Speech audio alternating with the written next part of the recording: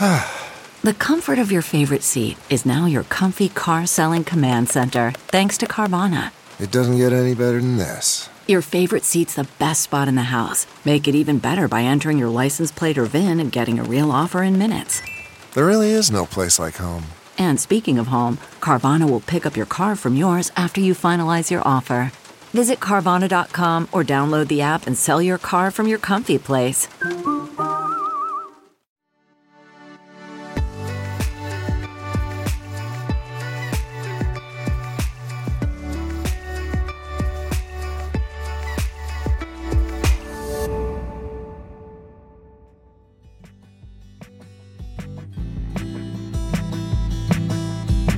Hello, listeners, and welcome to the Heart of Healthcare podcast. I'm your host, Hallie Tecco. Just a reminder, we're hosting a $25,000 grant challenge, and there are just a few more days to apply.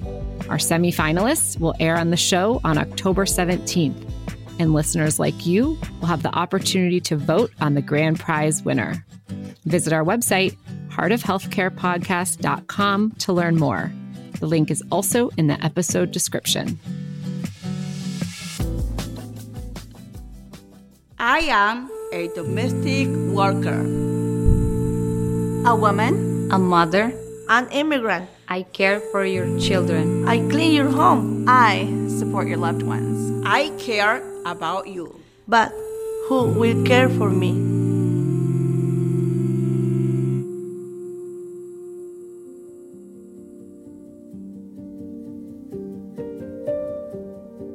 Taking care of children, disabled folks, the elderly, and the home is work that makes all other work possible. But it doesn't always get the respect it deserves, whether it's done by a household employee or a family member.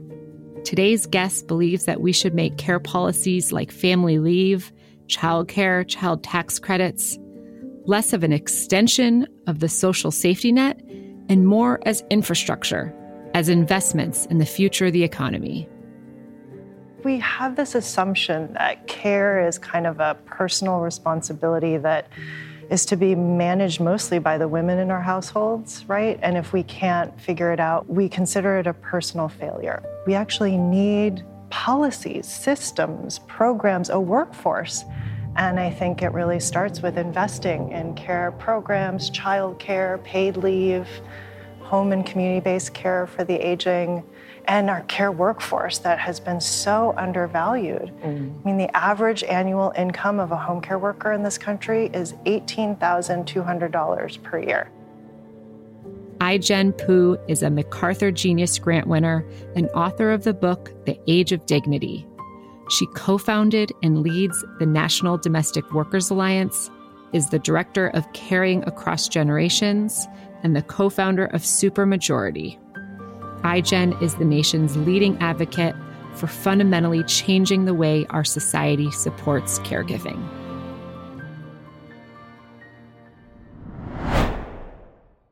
All right. Ai-jen, thank you for being here. Thank you so much for having me. I'm excited to talk to you. So you coined the phrase, care is the work that makes all other work possible. Yet a lot of care is unpaid and shouldered by women in our households. I do want to talk about paid domestic workers in this conversation, but I want to start by talking about the unpaid work that is literally the backbone of our economy. And one analysis that I saw through your organization was that if American women earned minimum wage for the unpaid work that we do in the home, we would have made $1.5 trillion last year. That's right. Isn't it insane when you think about, I think also Pivotal Ventures recently did a study and valued the care economy at around $680 billion, which is larger than the entire pharmaceutical industry. So we are talking about a massive part of our economy. And that's the part that is quantifiable through jobs. Yeah. Was this the first time that we've put a number on it? It just seems, I think we all knew that there was a lot of this work happening, but to actually quantify it is remarkable. It really is remarkable. And I suppose in this time when this is kind of how we value things, by data and numbers, to have the data to be able to point to is actually really helpful. Yeah. Do you think it should be part of GDP?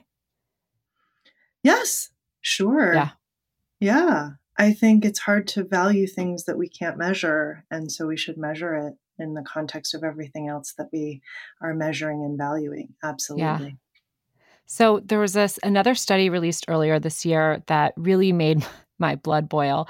But when I started to think of friends in this situation, it was true for them too. So the study found that in hetero relationships, when the wife earns more money than the husband, she actually ends up doing even more housework. Did you read this study? What do you think is happening here?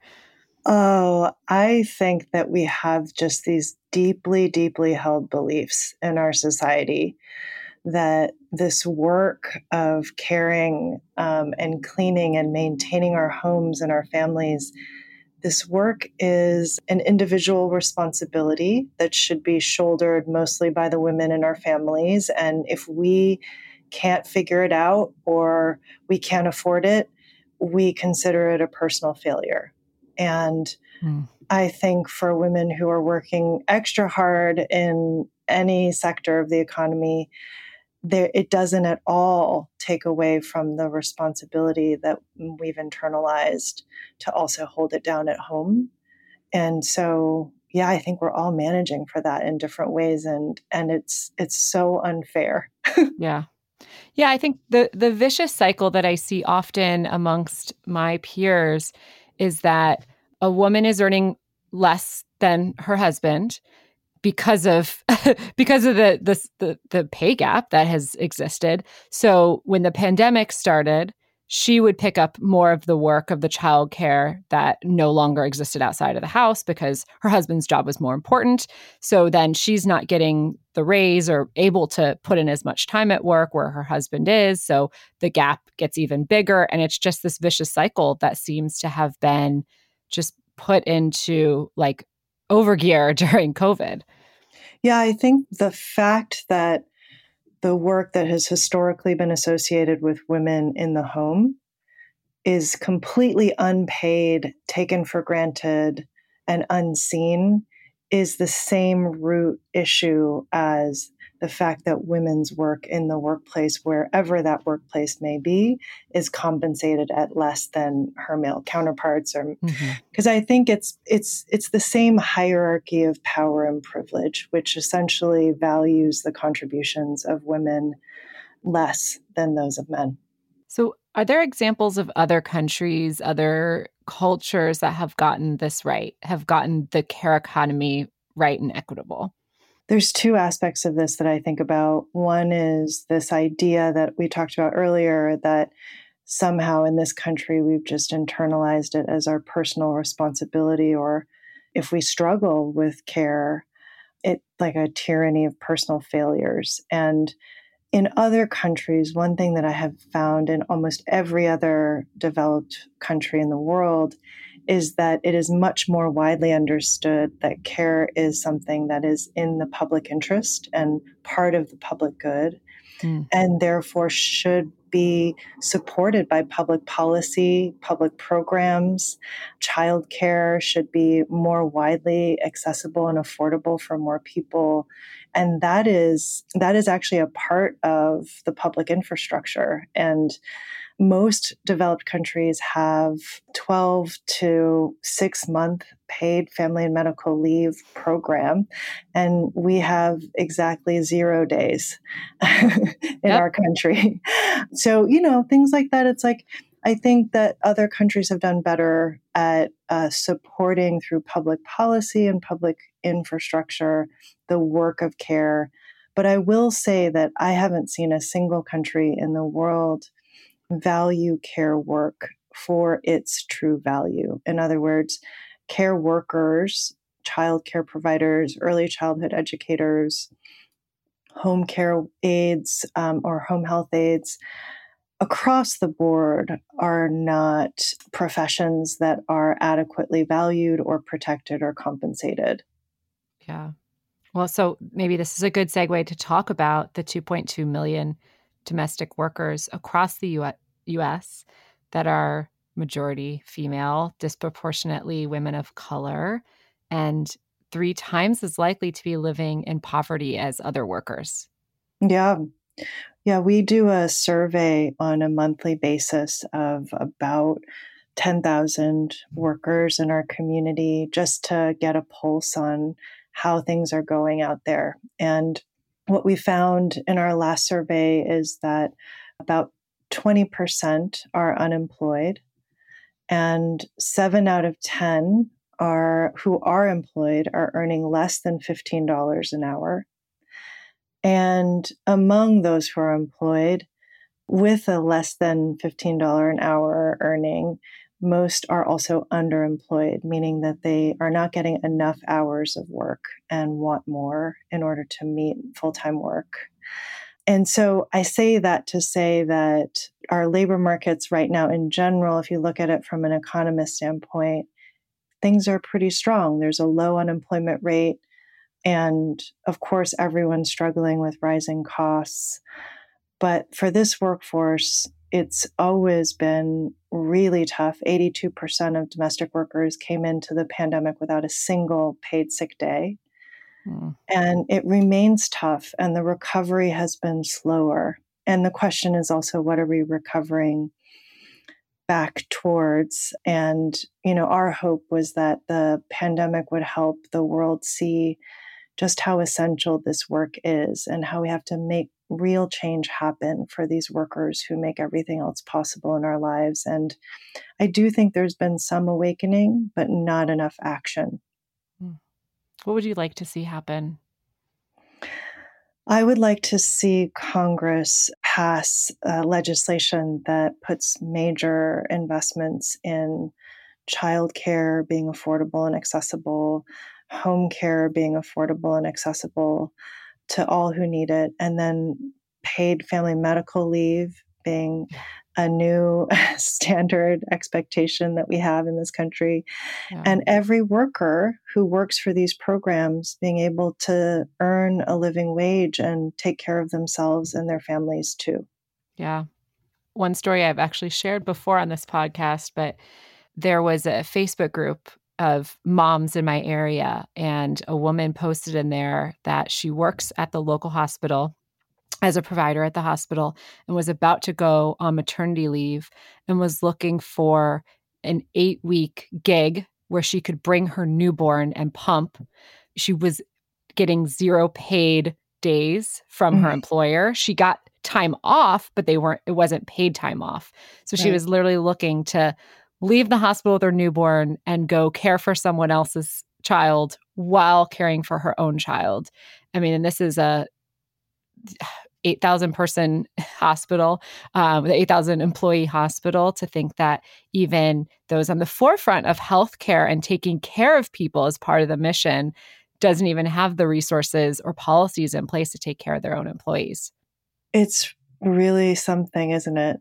Yeah, it is. It's so extraordinary. I think Moms Rising has a data point around the numbers of moms who, because of our lack of policies, are forced to go back to work 2 weeks after giving birth.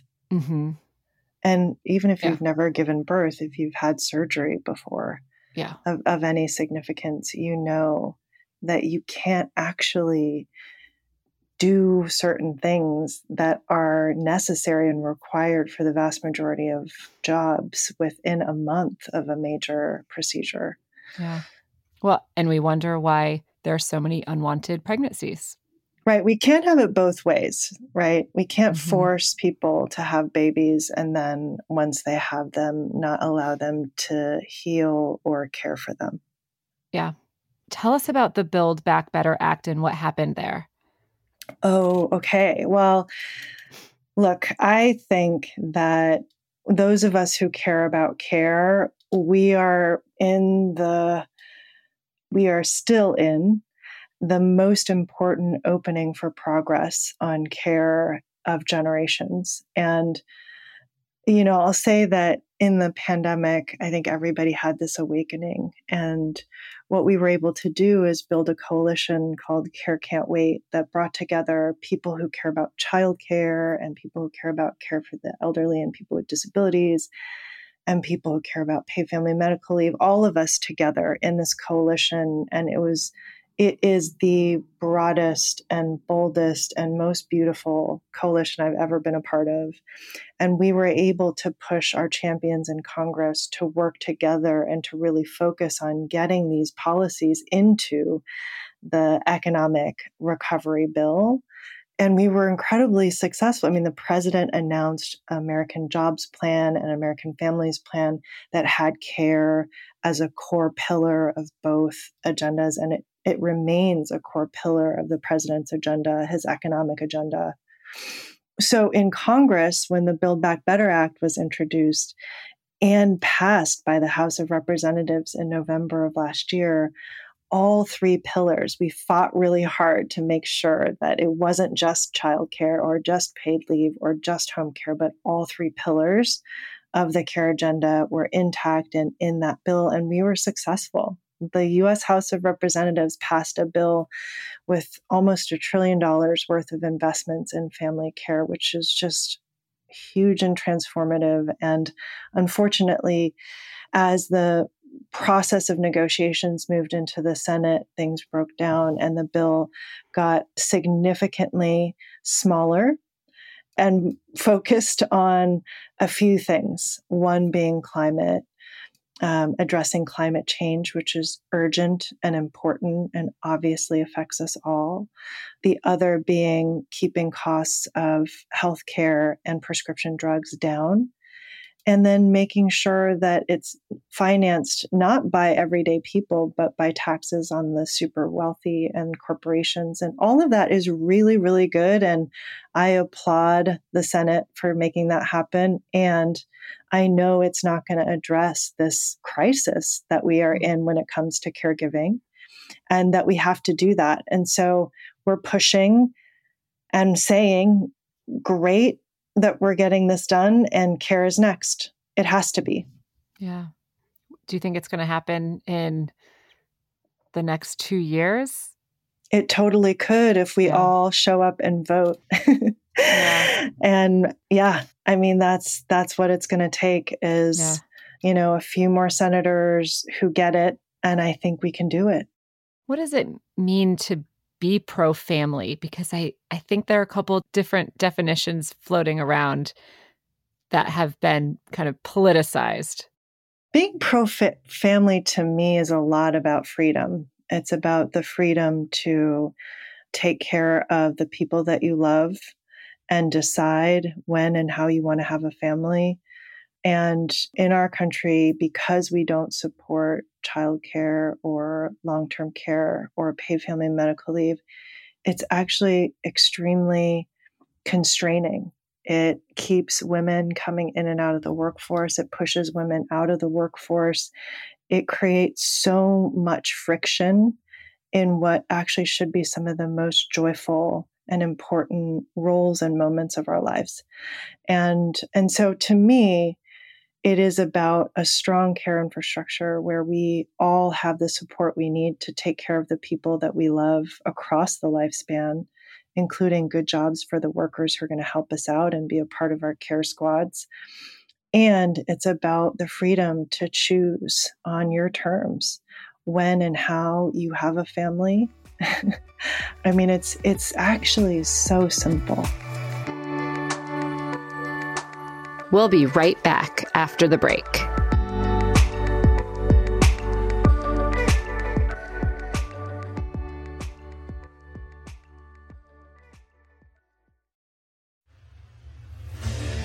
What makes a life a good one? Is it the adventure you have? Or the friends you find along the way? Maybe it's pursuing your passion while striving to protect, defend, and save what you believe in every single day. So what makes a life a good one? In the Coast Guard, we think it's all of the above and more. But you'll have to find out for yourself.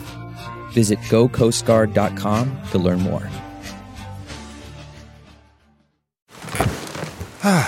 The comfort of your favorite seat is now your comfy car selling command center, thanks to Carvana. It doesn't get any better than this. Your favorite seat's the best spot in the house. Make it even better by entering your license plate or VIN and getting a real offer in minutes. There really is no place like home. And speaking of home, Carvana will pick up your car from yours after you finalize your offer. Visit Carvana.com or download the app and sell your car from your comfy place. Worried about letting someone else pick out the perfect avocado for your perfect impress-them-on-the-third-date guacamole? Well, good thing Instacart shoppers are as picky as you are. They find ripe avocados like it's their guac on the line. They are milk expiration date detectives. They bag eggs like the 12 precious pieces of cargo they are. So let Instacart shoppers overthink your groceries so that you can overthink what you'll wear on that third date. Download the Instacart app today to get free delivery on your first 3 orders, while supplies last. Minimum $10 per order. Additional terms apply.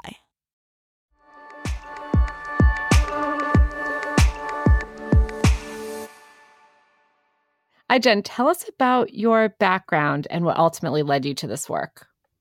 People ask me this question a lot, and I never know how to answer it, but I will say that this work is all I've ever done, really, on some level. I was raised by caregivers, my mom, my grandmothers, and I kind of ended up in college in New York City and just could not go down the street of Manhattan without seeing caregivers pushing their babies and strollers to the parks and playgrounds, and just starting to realize that our entire world is held up by this invisible force of women who care.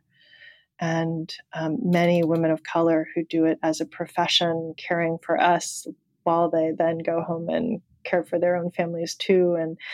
And that life force being protected and at the center of our future is exactly what will secure our future. And I think I kind of knew that instinctually as I started chasing down nannies in parks, giving them flyers and asking them to come to meetings. I kind of was like, you know what? I'm just going to follow these women and see what happens. And here I am 25 How old years were you? later. 23, maybe? Okay. 22? And what's the average age of a nanny in New York City? Twice that, maybe? Yeah. Mm-hmm. Yeah, they called me the Chinese girl with the flyers. But it's an international group, right? Oh, yeah. Yeah. So tell us about the National Domestic Workers Alliance. Oh, so what's so exciting is we're turning 15 this year. Congratulations. This year, thank you. It's our 15th birthday. And we are an organization that represents the nannies, house cleaners, and home care workers all over the country who work inside of our homes and help make our lives and our families and our households function. It's really critical work, but it is work that still keeps people in poverty, that doesn't have access to benefits or any real security. And our mission is to make these jobs good jobs that you can really take pride in and support your family on. And it's also about making sure that the people who do this work and all kinds of work have a voice in our democracy and in our future as a country. And so we do a lot of civic engagement as well. But we are now a community that's 400,000 strong. We're in all 50 states and we're growing. So if you're a nanny or you're a house cleaner or home care worker out there listening to this, you can join, sign up for membership, and get involved because we'd love to have you as part of our family. And is it member funded or do you have philanthropic dollars behind you guys? It's funded all kind of ways. So we have members who pay dues. We also have individual donors who just support our work and want to support our programming. So they give us money. We also have philanthropies who support our work through grants. So we have all kinds of supporters. Yeah. And so you do some legislative work or promoting that, and then also helping people understand their rights. Absolutely. Yep. We have member benefits packages. So if you have if you join as a member, we have some resources and benefits that we offer. And then we also, one of the big resources we offer is being able to participate in changing laws and policies that make sure that you have rights and that those rights are enforced. And so we have been successful in passing domestic worker bills of rights in 11 states and 2 cities around the country. And we're now currently working on a federal domestic worker bill of rights to make sure that in every state in the country, this work is fully protected and recognized. What sort of things are included in the Workers' Bill of Rights? In the federal Bill of Rights, it includes access to paid sick days, protection from discrimination and harassment. It helps to ensure that if you're living in with your employer, that you have rights like overtime pay, meal and rest breaks, and the like. And it also sets up something that we really love. It's a kind of an innovation, and it's called the Domestic Worker Standards Board, which essentially brings workers and employers and the Department of Labor together to talk about what the standards should look like in the sector in a way that takes into account everybody's interests and well-being. This workforce, because the home is a workplace and the workforce is pretty uniquely isolated, but also scattered and hidden, there's just unique considerations that we should be taking into account. So the Standards Board gives us a process and a mechanism to bring everyone together to problem solve together. I love that. So when you think about, you say the word employer, it's funny because it's probably just a family, right? Yeah, like a parent, 2 parents that are employing someone to support in whichever way. What are some of the things that you wish these families would know? Because they probably don't have, most of them probably have maybe a nanny or a housekeeper. These aren't professional employers. Yeah. No, I know. And it's so crazy because most people who are employers in this sector would never think of themselves as employers. They think of themselves as iGen, Yeah. And also maybe an employee because you work for somebody else. And so just the intention around seeing yourself as an employer is really important, because one of the places where I think there's a lot of risk is the fact that we just don't recognize this work as real work equal to others. If you think about it, we are like culturally, we still call it help as opposed to the profession that it is, right? For literally millions of people. And so even just making the kind of mental shift that, okay, actually, this is somebody's workplace. I'm employing them. This is their job. This is their professionals. Like just having that kind of mindset shift.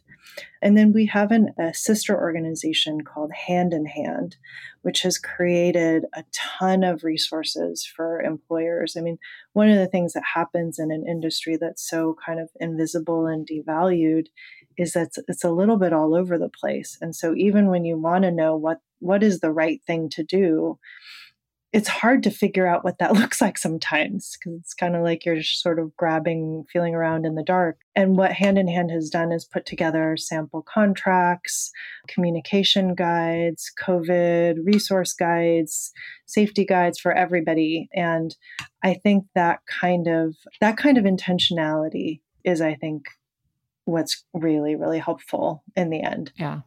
Yeah, it's certainly a different sort of relationship because it's more intimate and in the home versus in a workplace. So as the employer, you're in your home. You're not on guard at the way you would be managing an employee in an office, for instance. Exactly. Yeah. So there's a lot more thought that should probably go into it. Switching gears a little bit, one of the things I like to ask guests is around some of the biggest roadblocks you face. We all face naysayers, especially in areas within healthcare where it's hard to make change in areas with policies that make it difficult to move forward. So what are some of the biggest roadblocks that you've faced in your work? The biggest roadblock is really just how these issues are still seen as kind of special interest. I mean, women women's concerns in general, even though we're the majority of people in this country, we're still considered kind of a special interest group, which is just bizarre to me. But the issue of caregiving impacts everyone. There are 53 million working family caregivers in the United States today. 11 million of them are taking care of people with Alzheimer's. So that means people who are spending more than 20 hours per week taking care of an aging loved one or a loved one with a disability on top of working. And that's a lot of people. And then if you add on top of that, the children, the older adults, the people with disabilities, and then the actual care workforce, we're getting to about 100 million people who are directly affected by the need for a strong care infrastructure in this country. That's not a fringe group. It's not a niche. It's not niche. It's not a little thing on the margins. And I just think we have yet to, I think because of the association with women and all of the cultural associations, that it's not skilled, it's not valuable, whatever it is, that it has made it so hard to make progress on public policy. And that's why culture change is a really big part of my focus and our work as an organization, because at the end of the day, we have to change how we think, feel, and treat this work in our lives and in society. Otherwise, no amount of policy shifts are either going to be possible or ultimately embraced. Yeah. If you could wave a magic wand and correct this problem, what would that look like? Ooh, I love this question. I would create a program called Universal Family Care. And it would basically be a program that we all contribute to from the time that we start working, that we can all benefit from, that helps us all pay for childcare, paid family and medical leave, and long-term care. So any care that we need or that we provide at any stage of life would be supported by this one fund, kind of like Social Security. Mm-hmm.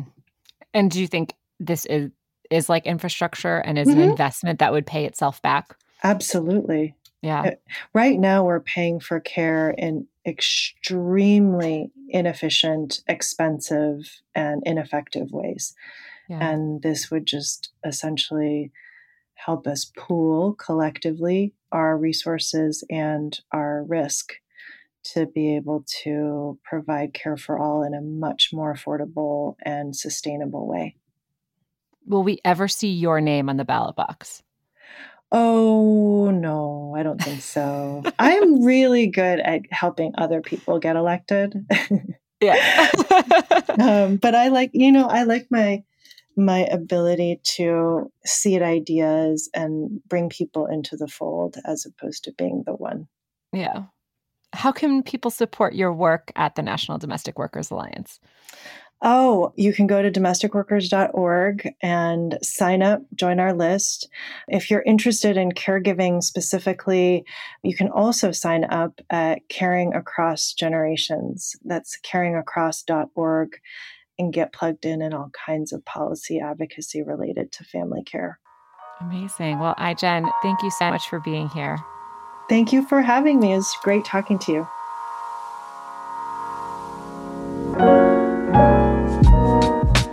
Thanks for listening to this episode of The Heart of Healthcare. If you like the show, be sure to subscribe, leave a review on Apple Podcasts, follow us on social, and tell all your friends to listen. The Heart of Healthcare is a product of Offscript Health. We are a healthcare engagement company built for patients and caregivers by patients and caregivers. Our executive producers are Matthew Zachary and Andrew McDowell. Our senior producer is Brianna Seeley. Our host is Hallie Tecco. It is recorded, mixed, and edited by Brianna Seeley. For advertising and media inquiries, email media@offscript.com. That's media@offscript.com. For more information, visit offscript.com.